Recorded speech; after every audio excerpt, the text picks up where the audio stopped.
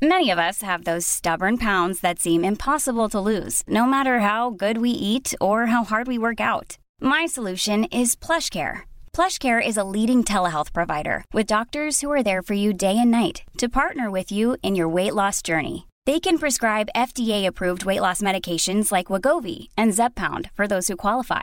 Plus, they accept most insurance plans. To get started, visit plushcare.com/weightloss. That's plushcare.com/weightloss. Mom deserves the best, and there's no better place to shop for Mother's Day than Whole Foods Market. They're your destination for unbeatable savings, from premium gifts to show-stopping flowers and irresistible desserts. Start by saving 33% with Prime on all body care and candles. Then get a 15-stem bunch of tulips for just $9.99 each with Prime. Round out Mom's menu with festive rosé, irresistible berry chantilly cake, and more special treats. Come celebrate Mother's Day at Whole Foods Market. Welcome to Badass Women's Hour, the podcast. Yes, this is our little roundup of the best bits from our talk radio show, created especially for you, our lovely podcast listener. And this week we have had a bumper show.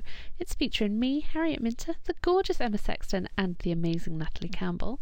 Ladies, what has been your favourite bit of the show? Nat? I really enjoyed Anna McNuff, who is an adventurer, a GB rower, and her story of cycling around the world, but also running across New Zealand got us really excited. So stay tuned for that. Yeah, mine was Michelle Collins. She was just really, really good fun. And I just love how she's just like, I'm just going to take control of life and do things and set up businesses and produce and run networking events. So she was really, really good fun. I think they're both brilliant. So we will be talking to both of them, plus our roundup of this week's news, coming up on the Badass Women's Hour podcast. Across the UK, online and on DAB. Badass Women's Hour XL on Talk Radio. Super-sized free speech for switched-on women.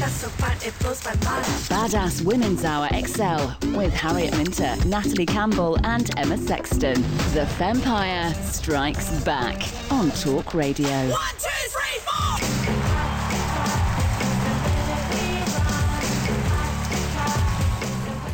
Welcome to Badass Women's Hour XL with me, Harriet Minter, Natalie Campbell and Emma Sexton here on Talk Radio.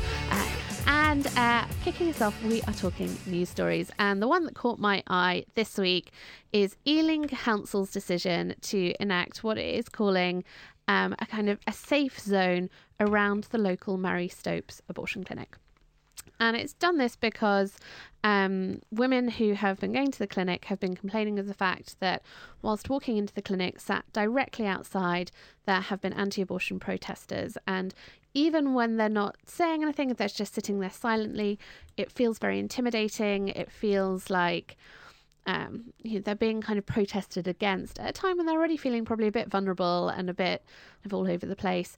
And things that had happened, I hadn't believed this, things that had happened had included women on the way from the tube station to the clinic being handed cards with the word mum written on it, and blue and pink rosaries for whether or not they were having a boy or a girl. Just horrible. So I, for one, am super proud of Ealing Council for saying, actually, this is not okay. We are going to put a public protection order in place and say in this space, we're not allowing that protest. Nat, what do you think of it? So I wasn't sure if I was actually going to say this, but when I was 16, I had an abortion at the Ealing Clinic, which is why I asked you if it was Marie Stopes. So, taking myself back to that moment, I don't actually remember any campaigners being there, but going through something like that when you're so young and you've made a decision to do something that you know you're going to live with for the rest of your life, you don't need someone putting a card in your hand. You don't need someone to confirm, reconfirm, challenge the decision you've already made, because it's hard, and it's hard no matter what age you are. So, I think it's a brilliant thing that they've done. I understand where the campaigners are coming from, but I think what they need to realise is that if a woman has made that decision, she has not made it lightly. So you doing that could be the thing that possibly sends her over the edge. And I don't think they think about that. They're just thinking about their own agenda. So I think it's a good thing. But I do think campaigners like that, if they're willing to go that far, they will find other ways to get at the women, or they will figure out the other routes in. And so I think we need a broader conversation about how anti-abortion campaigners campaign.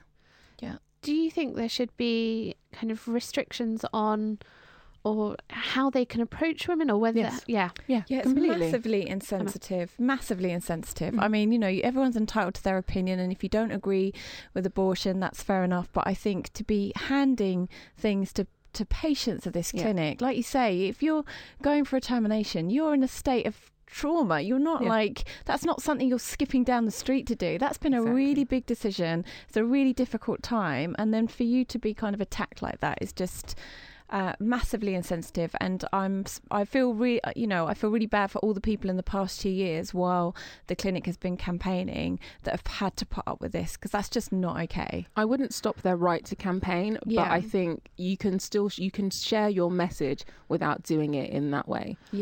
Actually, what's really interesting about that is the leader of the council, when he was asked about why they'd taken a decision, because it was a unanimous vote. They've had a public consultation running. They had over, I think, 3,500 responses to the public consultation. But it was a unanimous vote by the council to enact this order. And when he was asked, why he was supporting it, he actually said, I'm a Christian, and this isn't about what you think about abortion. This is about a woman's right to walk down the street safely without being harassed. And that, I think, is particularly at this time when we have been talking about the Me Too movement, when we've been talking about women's rights over their bodies, I think that's such a powerful statement. Most definitely. Yeah. It's a good story, Harriet. Super, super proud of him. Ealing Council. This week you are our favourite council. We love you. Go you. It's just one council in one area. Think about all of the other places that need to follow suit. Well, what I hope is that actually this is going to give politicians some impetus and some bravery. We always need one person to do that thing first so that everyone can follow suit. The other thing that came out of the public consultation was that actually when they looked at the number of people saying they didn't want this order enacted, that they wanted everyone to be able to free to protest wherever they wanted, those people, only just over 6% of them lived in the borough. So actually that campaigning was coming from pressure groups rather than people within the borough. Exactly. And it's about going back to politicians and saying, actually, ask your local community. What do they want? Yeah. And you should be free to campaign, but at the same time, you've got to be aware of the impact that you're having on people, regardless of what you're campaigning for, right? It's not okay to be campaigning or be an activist when you are damaging or inflicting harm on other people, whether that's psychological or physical, I would have thought. Exactly. And that's the key thing. And for me, I think that's my frustration with it, that it's ill-considered, it's poorly judged, and it's disrespectful to the individual that you are approaching. Deeply disrespectful. And as you said that, I don't think anyone makes this decision without giving it some thought. No. People go through it, they think about it, they have come to their own decisions. And to have somebody sat outside this clinic and saying, you don't have the information, you don't know, you haven't made the right choice. That's questioning everything that you believe and are doing. And also it's putting that pressure on you at exactly the wrong moment. Yeah, exactly. Because I don't ever remember growing up and having a termination being really a strong message that was the right thing to do. I don't feel like that was ever, that was always just an option, as was not having a termination. I don't remember being pushed that, that's the way and the only way. So, you are aware of your choices if you fall pregnant and you don't plan to, and you spend a lot of time thinking and researching and talking to people because it's such a traumatic time for you, especially if you're young. So, exactly. You don't need your mind changed. You need to, The only thing I did think about this is that, and it sounds awful, but the one benefit of these protesters being there is that they're out in the open. So when I was at university, en route to the university library, there was a thinking of having an abortion, come here for free counselling sign. And everyone knew that if you went in there, you were going to be told to not have an abortion and told all the reasons why it was, and it was well known that they had a particular agenda and they were going to be pushing that agenda. Right. But if you didn't know that and you just wandered in off the street, you would think that this was just a family planning, counselling service. And so that's the one thing that does worry me, which is, how do we make sure that women definitely do have access to fair and impartial advice? Yeah. That's what I really want to see. But I don't think it's an argument for having them on the streets, though. But no, and I think on that, this is one area exactly to what Emma was saying. You're not forced in any one direction, and in order to get to that point, it has to be signed off by a doctor. So someone is assessing your mental well-being to be able to make that choice. Someone is giving you the options, and there is definitely an option to have the child. That is discussed. And so I think it does work. Where I think the disconnect is that campaigners that are so adamant that their viewpoint is right, they're not as rational individuals thinking, what is it like for this person to be making this decision, and how am I inflicting pain upon them by approaching them in this very moment? Yeah, I agree. Emma, you've got a great story this week, haven't you? This made me chuckle inside. So the title of the article is Texas Bill Prohibiting Male Masturbation Moves Closer to Becoming Law. Now, this woman was nearly my badass of the week, basically. So legislator Representative Jessica Farrar has basically put forward a bill which focuses on male masturbation. So the proposed legislation is basically an attempt to kind of draw attention to that sort of the unreasonable and dangerous policy proposals that the Republican Party have out there. And she's putting forward this bill that basically if a man masturbates, he's letting his sperm go to waste, and that's not okay because we are hindering life. Masturbatory emissions is what she calls it, is an act against an unborn child and is failing to preserve the sanctity of life. So she's put this whole bill forward basically stating that men need to get kind of things signed off, that their wife must basically be able to store any of these masturbatory emissions. And the thing is, the bill's getting closer and closer to being passed. So I just thought, what a brilliant idea, because I think quite often, these things can happen, and it's not until you put it, I don't know, is there a journalistic word for that when you put something into a different context? The juxtaposition of two extremes? That's exactly what I was about to say, Harriet, but thanks. I was thinking subversion. It wasn't, okay. But by doing that really highlights, I think, the challenges in a way that often, you're trying to explain to people who just don't get it, switching the juxtaposition or whatever you said, that thing. Yes, I mean, switching the point of view, but also switching, what I love about this is it's a real play on how ridiculous the Texan abortion laws are, because they are extreme. So if you're a woman who wants to have an abortion in Texas, you need to not just have it signed off by doctors, you need to go through an ultrasound, you need to go through counselling. It makes it as hard as it possibly can. And I just love her putting it back and saying, okay, guys, if you want us to go through that, you can do it too. Yeah, so she's got a whole thing where a man must receive a rectal exam and an MRI of his rectum before he can have any treatments, and he's got to be able to get sign off on the doctor before he can have any of these masturbatory emissions. It's brilliant. I think what it shows, so for me, it's a walk a mile in my shoes. Yeah. And as you were talking, I was thinking about the Atollo founders, and when they wanted to get investment, they asked a man to wear ill-fitting shoes so he could understand what it's like to wear an ill-fitting bra. Yep. And I just wonder how many things, if we want men to understand what it's like, do we have to get them to kind of walk a mile in our shoes for them to actually be like, oh, this is why you've been protesting against that bit of legislation, because actually it doesn't make sense. Actually, it's a step too far. Actually, we lost the plot on that one. Let's roll it back. Yeah. I agree. Also, shout out for using the term masturbatory emissions, first seen in Legally Blonde, one of my favourite ever movies. Was it? And finally now, what's our final story of the week? So my final story of the week is one that I was reading, and I was reading and nodding away at the same time.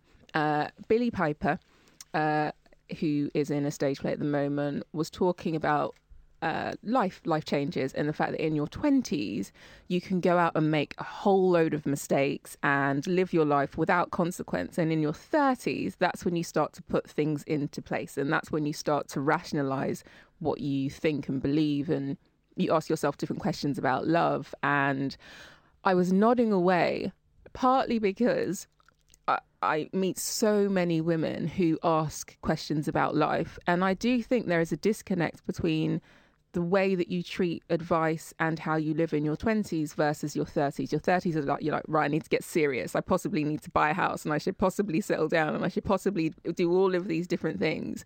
Whereas in your 20s, those things feel so far away. Like for me, I honestly, in my 20s, a relationship, a house, babies was so far away. I got to 30 and I was like, babies, hey babies, literally. So I was chuckling away, but I do think it's, we should talk about it more. What happens over the decades? So, you know, what happens? What's the shift when you get into your 40s? You were telling us that actually it solidifies everything. So this is my story of the week, and I wanted to know what you guys thought. How are your 30s different to your 20s? How are your 40s different to your 30s? I definitely remember waking up on the morning of my 30th birthday with somewhat of a hangover and realising that nothing had changed from the year before. And all this stuff that I thought I had to have sorted by the time I was 30, I still hadn't sorted, and the world had not exploded and it was okay. And I was like, oh, actually, there's no hurry. I've got all the time in the world. And that was the really interesting thing for me, which is how in my 20s, I felt I had to do everything at once. Okay. Whereas in my 30s, I was like, oh, got ages. And then actually, ironically, time now flies. It speeds up. Yeah, it does. Something happens. In your 20s, like years roll by real slow. And in your 30s, it clocks up so fast. There's a whole science behind it. It gets even faster when you're 40, seriously. Yeah. So for me, I think I had my crisis around 27. What I've realised is, 20s, you just live your life. And I think, because we talked about this earlier in the week, and I was thinking about, you know, how I kind of explain it. And I think in my 20s, I certainly was letting life lead me. And then I had a bit of a meltdown when I was like 27, 28, got really depressed, had some therapy. Then I realised that basically I could just totally reshape my mind. And that was a massive epiphany for me. So then I spent my 30s trying to just basically unpick myself and go, okay, what are all these things? I could see habits, I could see behaviours that weren't working for me, all these beliefs that you kind of brought up with.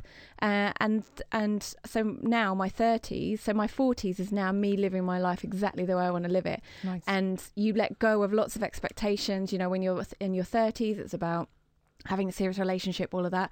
You let go of all that stuff. 40s are epic. So yeah, hang in there, ladies. Well, we're going to be chatting about this with our next guest, a woman who is having a bit of a kind of revolution in her career. You're going to recognise her voice instantly. You're going to know her from EastEnders, from Coronation Street, and from pretty much every other successful show on TV. And now we're going to tell you all about her skincare line. Coming up, we've got the amazing Michelle Collins.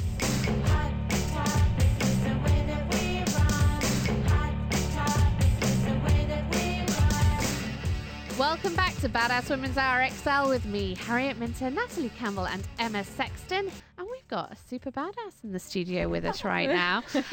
We've got a woman who has been on our screens basically pretty much, I think she's pretty much taught me everything I wanted to know about being a woman from watching her on TV. And now she's turned entrepreneur. She's going to be telling us all about her acting life, her new business, everything she's got going on. The fabulous Michelle Collins. Thank you so much for Hello. Good evening. Welcome. So, Michelle, I mean, it's so exciting to have you because I absolutely feel like... You're going to say you grew out of me, didn't you? I'm so sorry, but I have to say it.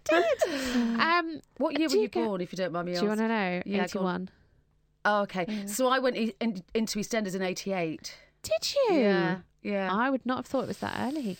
Yeah. Oh, it's interesting. I'm just thinking. So you were my parents were very lax about it. Like maybe I was like creeping in to watch it. I think. But I think those storylines are still, you know, their storylines. They stay with you. So it does feel like these are storylines that happened yesterday. Yeah, and also I don't know. There's something about those days. I think because. Originally there was only one a week, and also we didn't have all the channels that we have now. Was it one a week? Yeah, originally I think it was one a week. Yeah, Thursdays, wasn't it? I'm sure it was one a week. Yeah. I think it was one a week. Yeah. I'm sure, and then it went to 2, I think.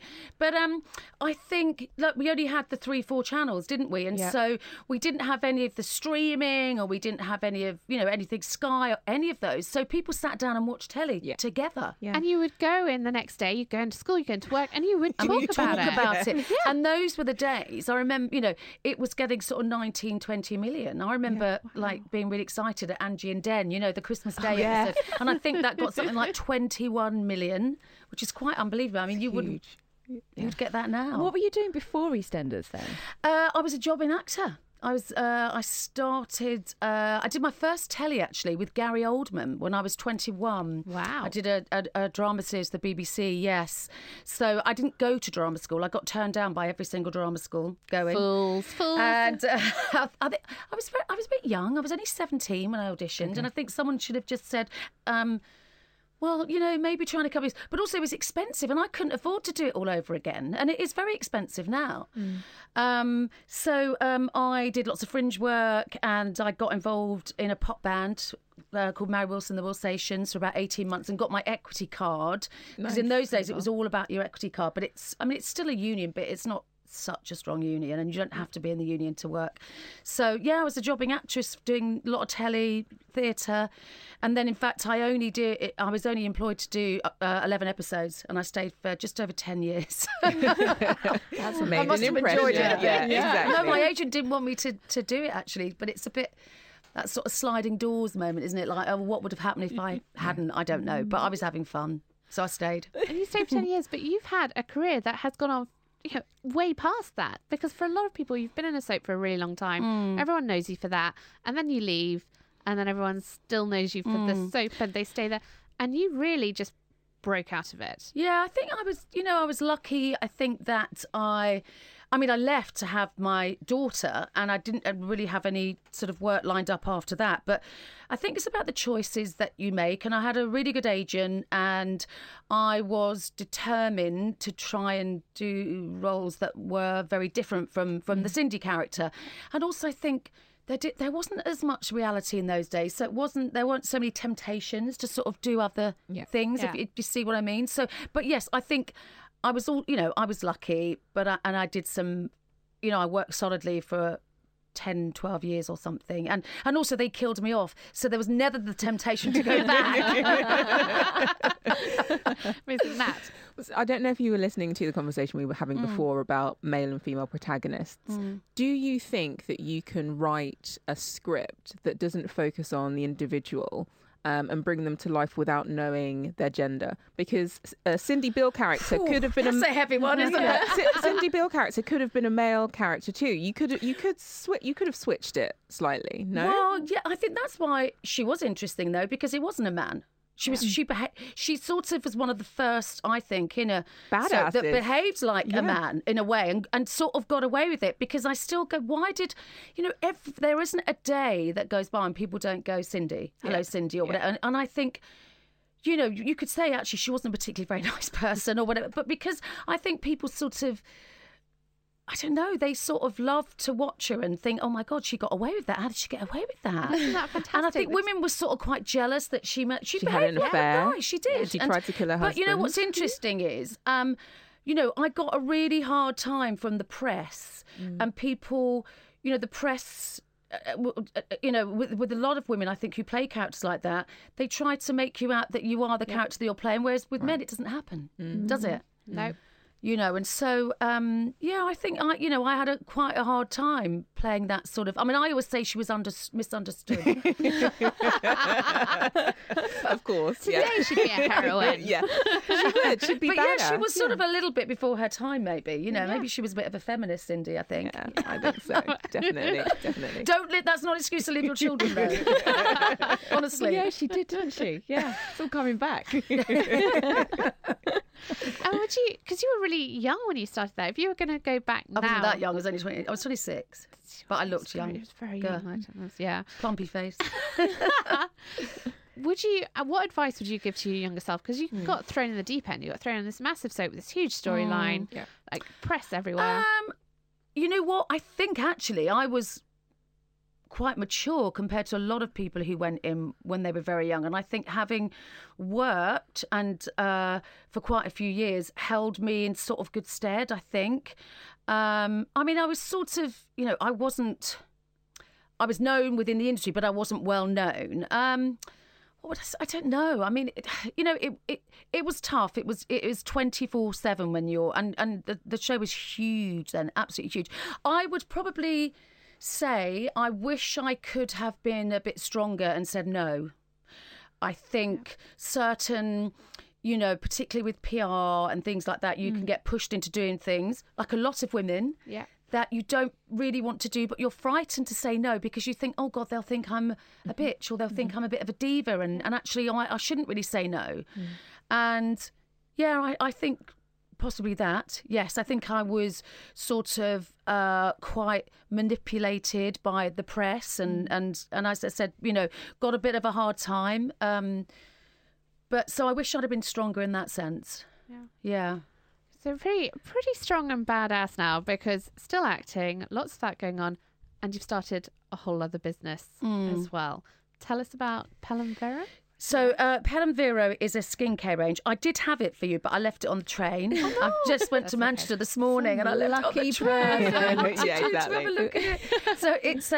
So MC Skin Truth is me, and Pelham Vero is the range. It means Skin Truth in Latin. And it's just weird how it all sort of happened. I'd got asked to sort of endorse quite a lot of stuff, and a lot of it was rubbish, and I didn't sort of really want to put my name to something I didn't really want to believe in, and I was going to endorse this product and pulled out. And then I met a guy who said, well, why don't we, from a company called Croda, who make lots of beauty products, and said, we would come create and formulate something for you if you like. And I was like, really? Okay. And I ended up literally, and they're based in Yorkshire, and I literally was involved from test tube to baby. I went into the lab, I tested things, you know, I said what I wanted in a skincare range. It's age defying. I don't know if we can say anti-aging. It's for, you know, women who want to look after their skin, and it's got lots of great actives in it.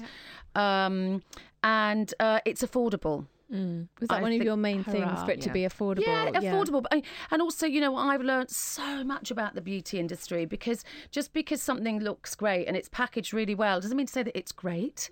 Definitely. You know, and the market is saturated with so much out there now. And you'd be amazed at the amount of people that don't actually look at the ingredients when they're looking at something. And the percentages, like it might say, oh, it's got, I don't know, Matrixyl or something in it, but it's got a tiny, tiny percentage which will do nothing for your skin. So, but it has been, and I'm doing it totally on my own. I have no big backers behind me or anything.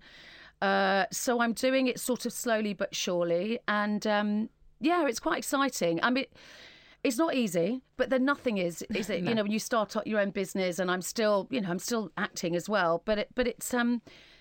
And I just think, you know, as you get older, particularly as an actor, you need something else, because it's, you know, the acting doesn't come as perhaps as much, or you make the, you know, you there are choices that you choose you don't want to do. So actually it's always nice to have something else. And I'm producing as well. I produced a film last year, and I put a play on, so I'm doing lots of different things. So I really want to talk to you about life stages, because as you get as you here in your 20s and everything seems like such a big deal, and then you get to your 30s and you chill out a bit more. Emma assures me 40s greatest decade ever. Yeah, would you agree? Have you felt that as you go through? I don't. No.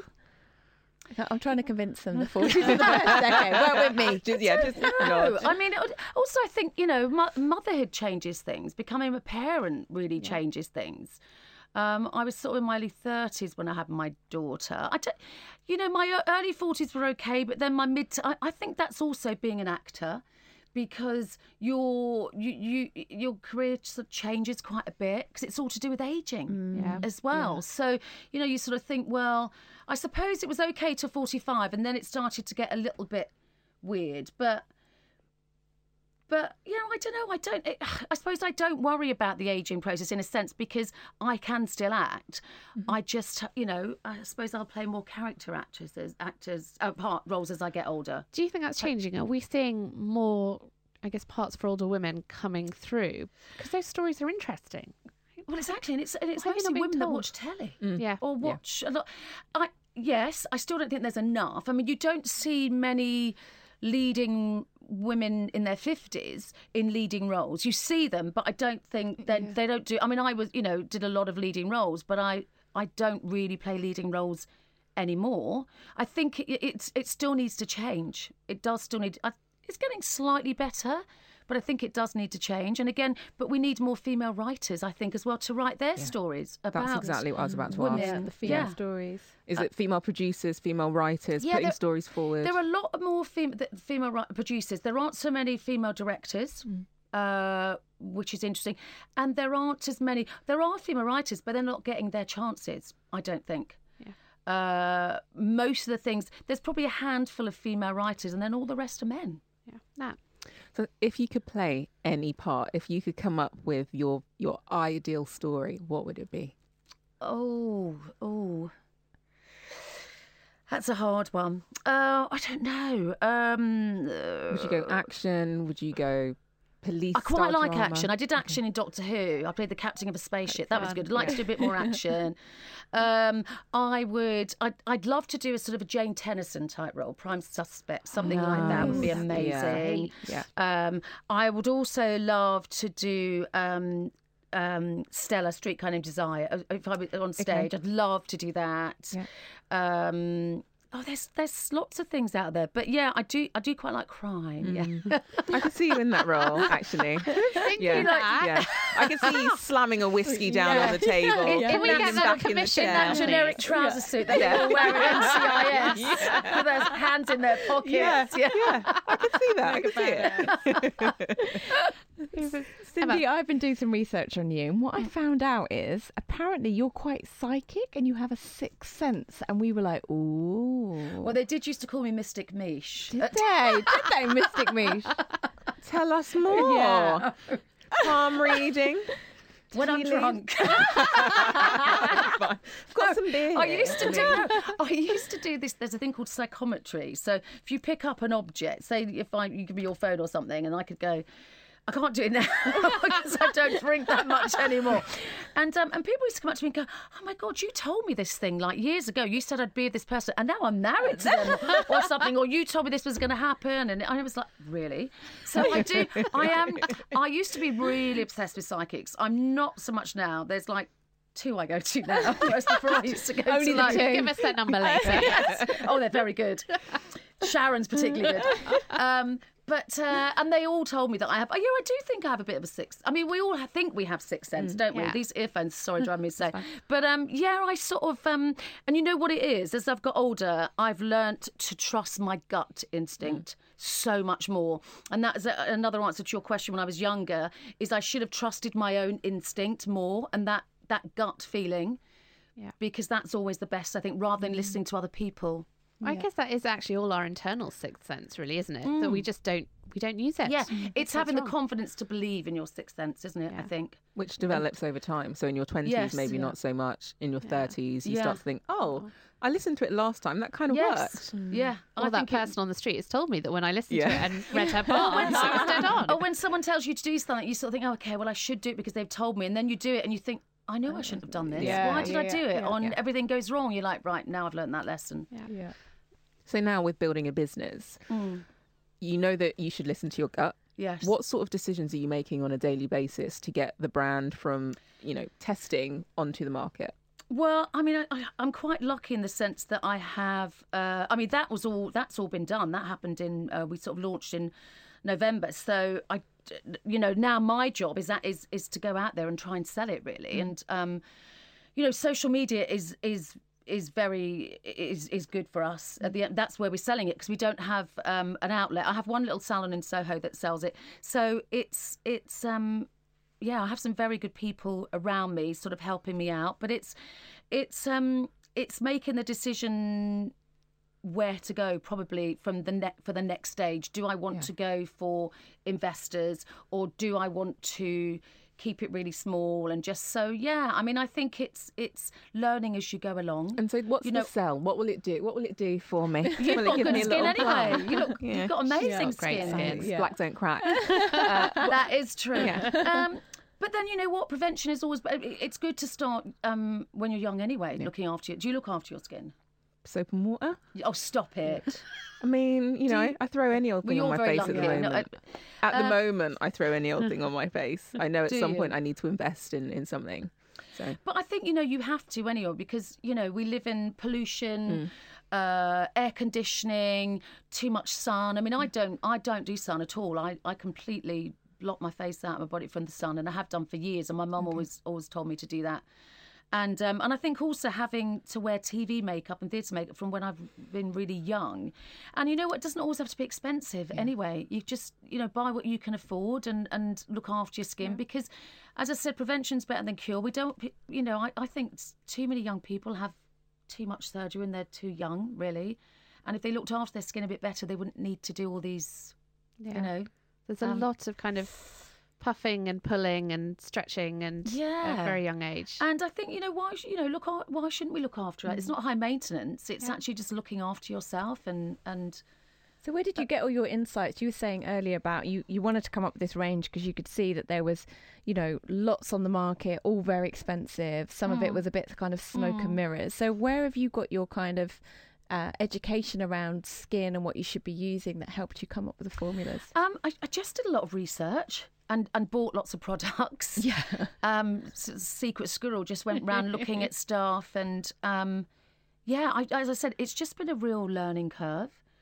And I am still learning. I'm learning that there are a lot of beauty bloggers out there who want everything for nothing, and you're like, I'm a one-man band. I can't give everything. So yes, but I think the thing is with me is that it's called MC Skin Truth, and I'm honest about it. If you use it over a long period, yes, of course, it will help you. But there is no miracle at all. But you have to, I think, like I said, I think it's starting young, looking after your skin as well. But, I am no expert. As I said, I'm learning as I go along. But you do know that, so you've got a cleanser. So you're saying, so we should always cleanse morning, night? Yes, morning and night. I have a cleanser. I have an eye cream, a serum. Yeah. Serums are very sort of quite new the last couple of years. So what are serums for?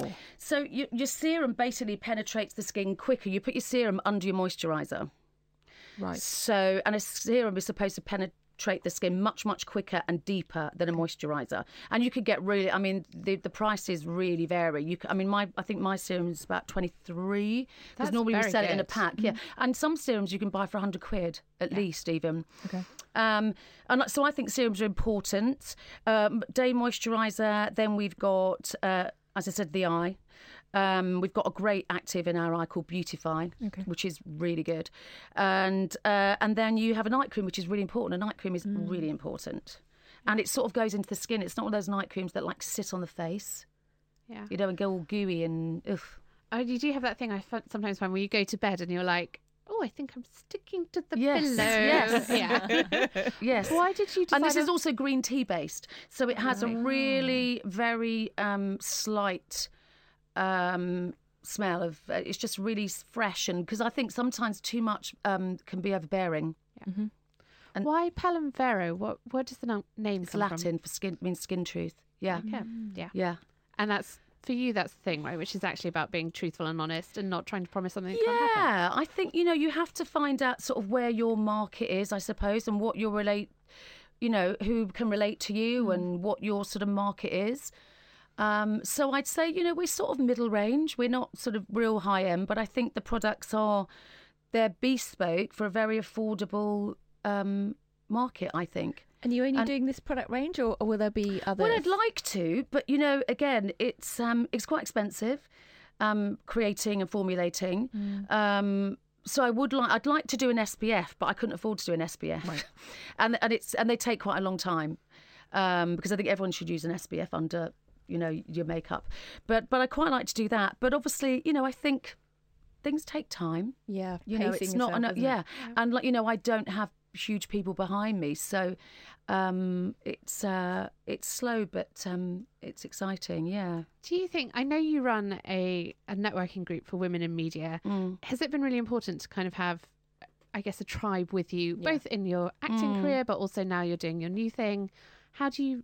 Is it support, I guess? Yeah, I think as I've got a bit older, I think I found that I can rely on women a lot more.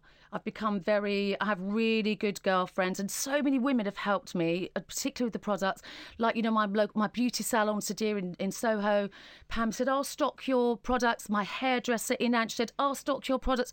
People have been so amazing and so supportive, and it is about collaboration and about helping each other, whereas people go, oh, women don't help each other, they all bitch about each other, and you go, well, the media loves to perpetuate that, don't they? But actually, no, people have been really amazing, actually. And I don't know whether that's... Yeah, like I started a Women in Media Networking Breakfast Club with a friend of mine who's a comedian writer, Brenda Gilhooly, and we've been doing it for nearly 3 years. And we just felt there was a bit of a gap in the market because there's lots of men's groups, and men tend to go to members' clubs a lot more than women do.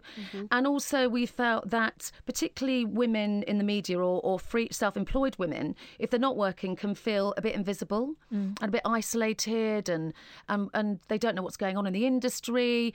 And it's become really popular, and we meet sort of bi-monthly. We've got about 150, 200 women. We meet at the Hospital Club. It's non-profit making. We charge a tenner for coffee and croissants, as much as you can eat. And people love it, and people have made friends. People have got work out of it. It's been really great, actually.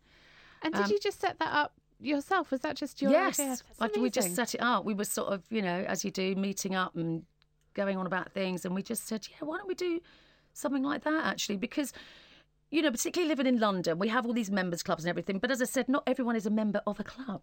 And so even women can come, they don't have to be a member of the Hospital Club, they can still come to us. So our only criteria is that you're in the media, and you pay your £10. And we have Sheila Hancock is our guest speaker at the end of the month. Amazing. So we've had some fantastic, we've had Shazia Mirza, we've had Baroness, politicians. We've had Kate Kinnemont, Women in Film and TV. We've had the head of BAFTA. We've had journalists, directors, producers, comedians, some really great people, actually. And everyone does it for nothing, which is amazing. Nobody makes all the speakers. Yeah, it's this is the bonus of being together. I think that exactly, and women want to help each other. I think even more so now because of what's been going on. Yeah, that. Are you enjoying this portfolio career that you've got? So between the acting, you've got your network, you've got producing, you've got a skincare range. Do you like having the variety? Yes, I do. And, I do love acting, but often it's not quite enough. And yeah, I think I'm the sort of person, I'm a bit of a sort of a workaholic, and I need to get out and do this. And also, I enjoy it. I enjoy being proactive, and I was probably, if you'd asked me 5 years ago, would I have produced a film and commissioned a play and done this, and I would have gone, no, well, I never do that. And so I do enjoy it. Yeah, definitely. And I think, you can't, it's about taking control of your life. Yeah, exactly. And there are so many actors, I think, that, they sit at home and they wait for their agents to call, and it's like, you can't do that. You have to go out there, and you need to be proactive. And it is, again, about networking, getting out there. Look, I'm here and I want to do something. Yeah. So tell us, you've been amazing, Michelle. We've loved talking to you. But tell us, if people want to find you, if they want to find out more about skincare range, where should they be looking? On a train. Yes. If you're on that version train, you're very lucky. I am so tired. I've been up since 5 o'clock this morning, and I feel like I haven't stopped talking. So it's www.mcskinTruth.com. That's our website. Brilliant. So if you and go we'll on put it out on all our socials as well, so people can have a look. Michelle Collins, you have been fantastic. Thank you so much for joining us. I probably haven't sold it very well, have I? But I'm buying some. You look gorgeous. Look at her skin; it's glowing. A lot can happen in the next 3 years. Like a chatbot may be your new best friend. But what won't change? Needing health insurance. United Healthcare Tri-Term Medical Plans are available for these changing times. Underwritten by Golden Rule Insurance Company, they offer budget-friendly, flexible coverage for people who are in between jobs or missed open enrollment. The plans last nearly 3 years in some states, with access to a nationwide network of doctors and hospitals. So for whatever tomorrow brings, United Healthcare Tri-Term Medical Plans may be for you. Learn more at UH1.com. There's never been a faster or easier way to start your weight loss journey than with PlushCare. PlushCare accepts most insurance plans and gives you online access to board-certified physicians who can prescribe FDA-approved weight loss medications like Wegovy and Zepbound for those who qualify. Take charge of your health and speak with a board-certified physician about a weight loss plan that's right for you. Get started today at plushcare.com/weight loss. That's plushcare.com/weight loss. plushcare.com/weight loss. Spring is my favorite time to start a new workout routine. With the weather warming up, it feels easier to get into the rhythm of things. Whether you have 20 minutes or an hour for a Pilates class or outdoor guided walk, Peloton has everything you need to help you get going. Get a head start on summer with Peloton at onepeloton.com. The Fempire Strikes Back. Badass Women's Hour XL on Talk Radio. 1, 2, 3, 4!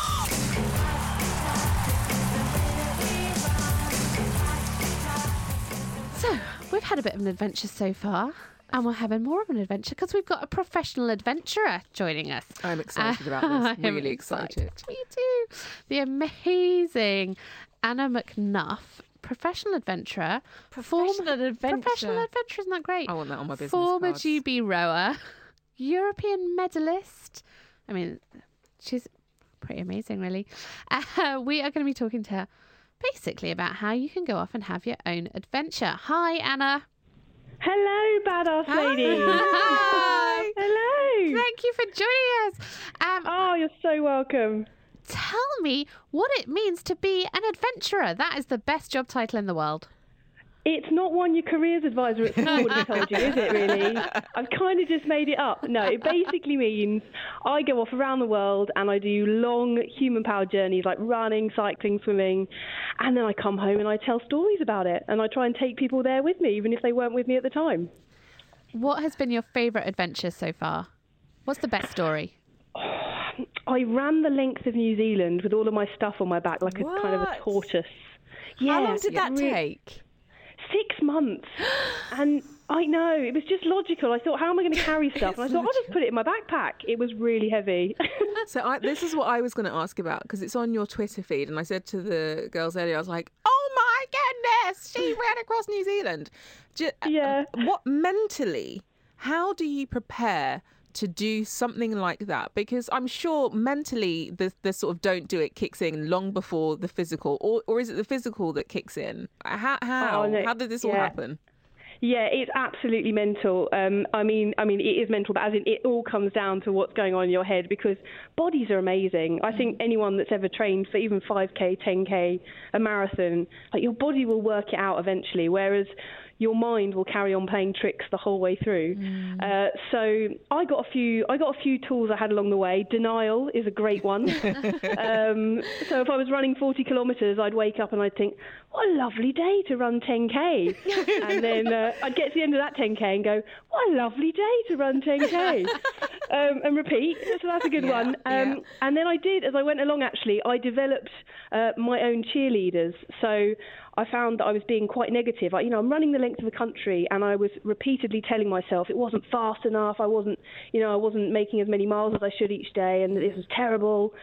And then one day I just thought, no, I'm not having this. So I invented some cheerleaders in my head that whenever these negative thoughts would come in, these cheerleaders would pop out and they would scream at me like, good job, Anna, you did it. Do it, girl. And I don't know why they're American, obviously. I love that they're American. Obviously they're American. And they did a little dance.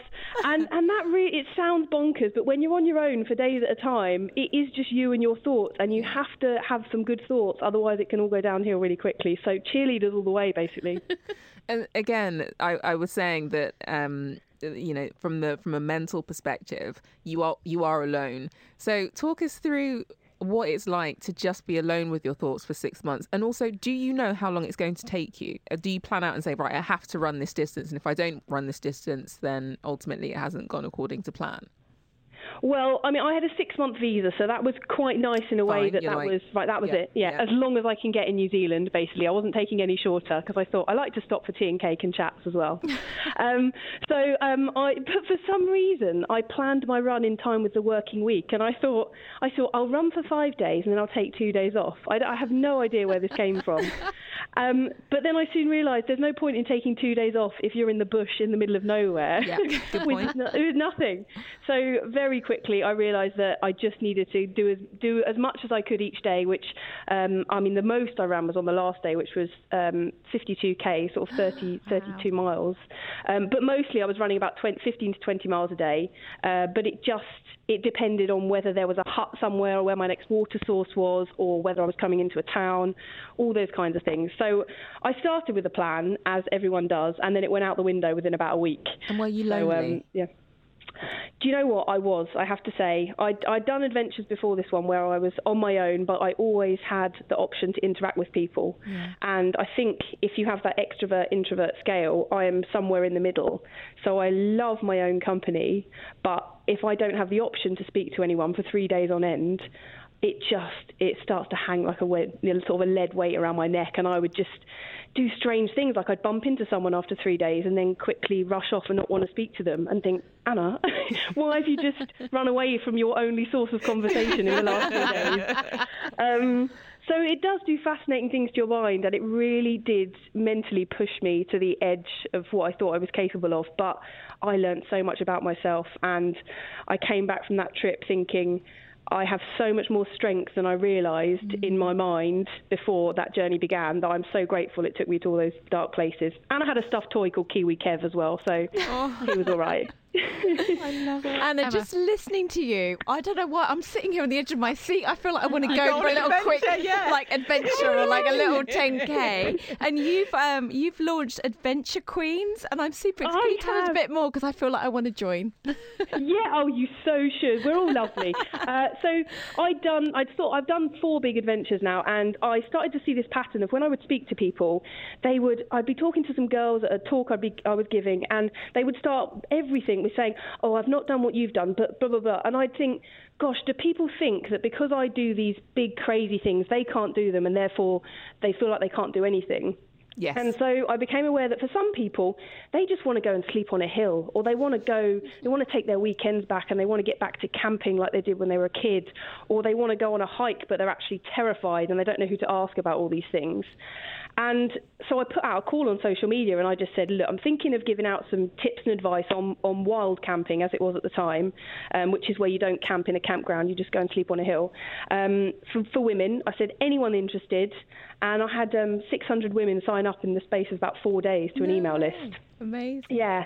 And I thought, great, these women want to get wild. I've got to do something with this. So, we started a community, and it's now up to almost 4,000 women. And it's a Facebook group, and they get monthly emails. And we've got an Instagram channel, and we have camp outs. And we've got 28 local groups around the country. So whatever area you're in, you have to find your chief queen, as she's called. And she will be an expert in the area, and she'll it's all very informal, friends leading friends, but she'll basically just take you out for your first camp if you haven't been camping in 10 years and show you that you're not going to get eaten by a rogue badger or attacked by a squirrel. It's absolutely fine, and it's glorious. Oh, I'm joining immediately. Yay! I'm on the website right now. Excellent. Everyone's so supportive. That's the amazing thing. I thought, how can I help redefine people's normal, because a lot of them, they say they want to go and do a hike or a camp, but they've not got any friends that want to go and do it with them. None of their girlfriends want to do that. So I'm just trying to put them in an environment where they think, yeah, totally normal, go and smell of bush for the weekend. Awesome. I just don't even know where to go with that. Okay. Fire smoke as well. I mean the fire smoke. So how did you get into this? You were a rower. Was camping your part of your childhood? Were your parents adventurous? Is it in the blood? No, my parents are both Olympic rowers, so I am spawn of Olympic stock, like a test tube baby.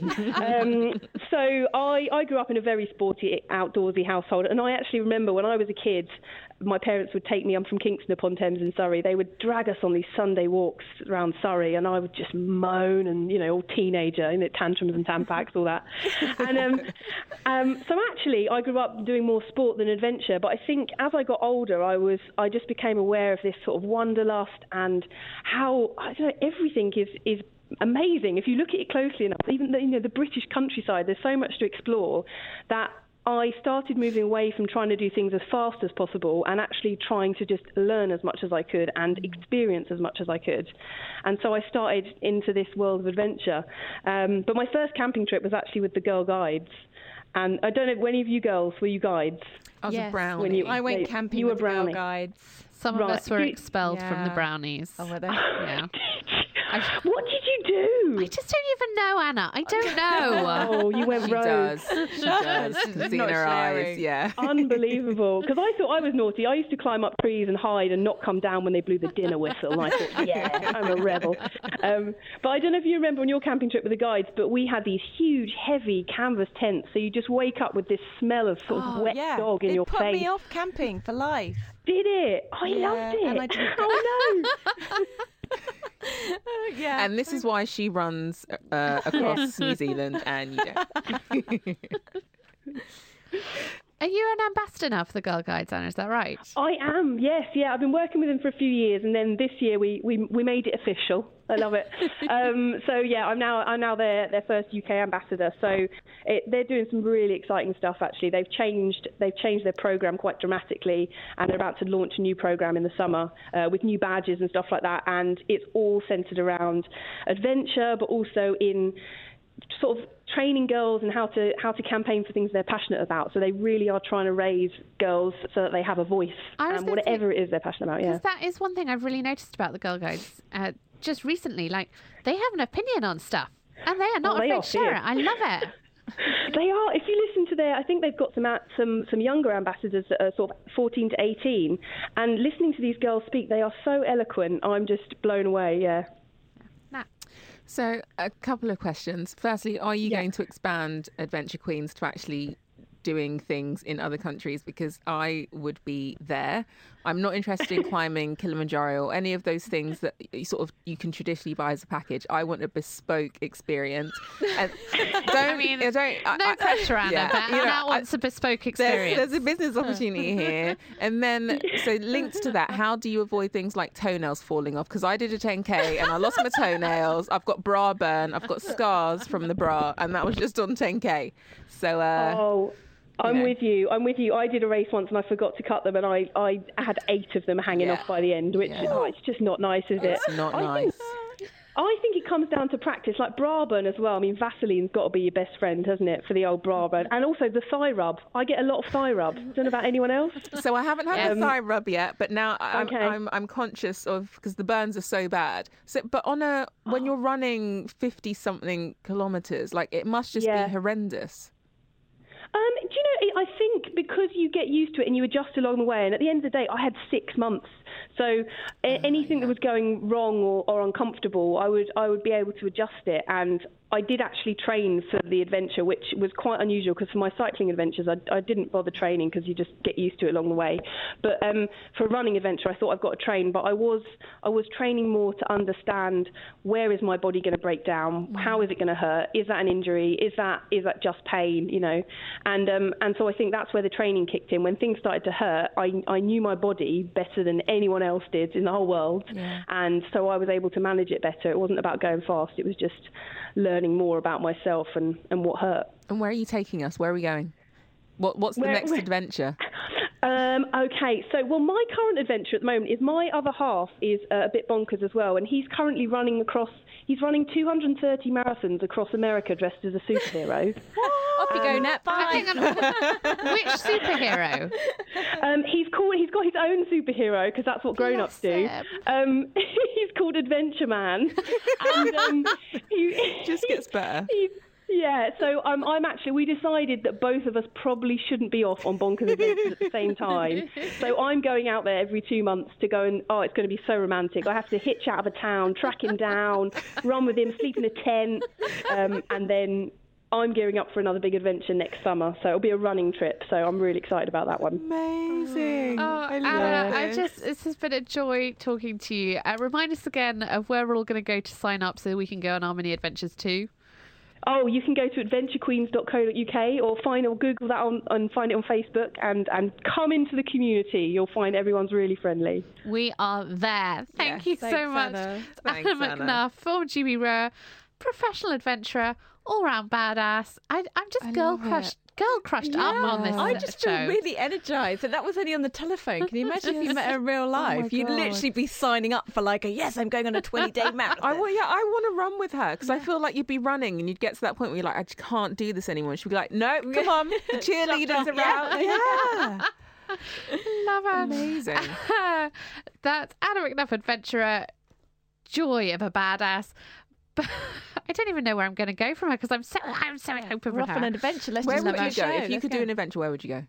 I do really want to climb Kilimanjaro. It's been on my to-do list forever. I really want to do it. I also really want to do something called the Clipper Around the World Yacht Race and sail the Southern Ocean, which is the basically scariest ocean in the world. Just sign up. Yeah, so you want to hand me the 10 grand to do it? Thanks, babe. Oh. Yeah. Oh. But, at some point I will. At some point I'll have the money and then I'll do it. Yeah. Where would you go? Well, I always have adventures. They're just not the physical kind. Like my life is an adventure. Right, Emma. Okay, Emma's having adventures in her head. Yeah. I don't know. I feel like I could have a run in me. I have a climb in me. I don't want to do something Do a half marathon with me this year. No. That's not an adventure, Why is that babe. not an Unless it's adventure? around an island or something. Well, like I let's feel go- like I want to go into the wilderness. Let's run around Ibiza. No, that I Again, do. not really I feel like Emma's not into this. She's just doing too much adventuring in her really. head. Yeah.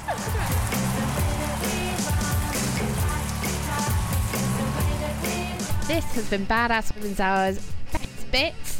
And you know what? If you liked it, do rate, review and subscribe us. We love that because it makes us so happy.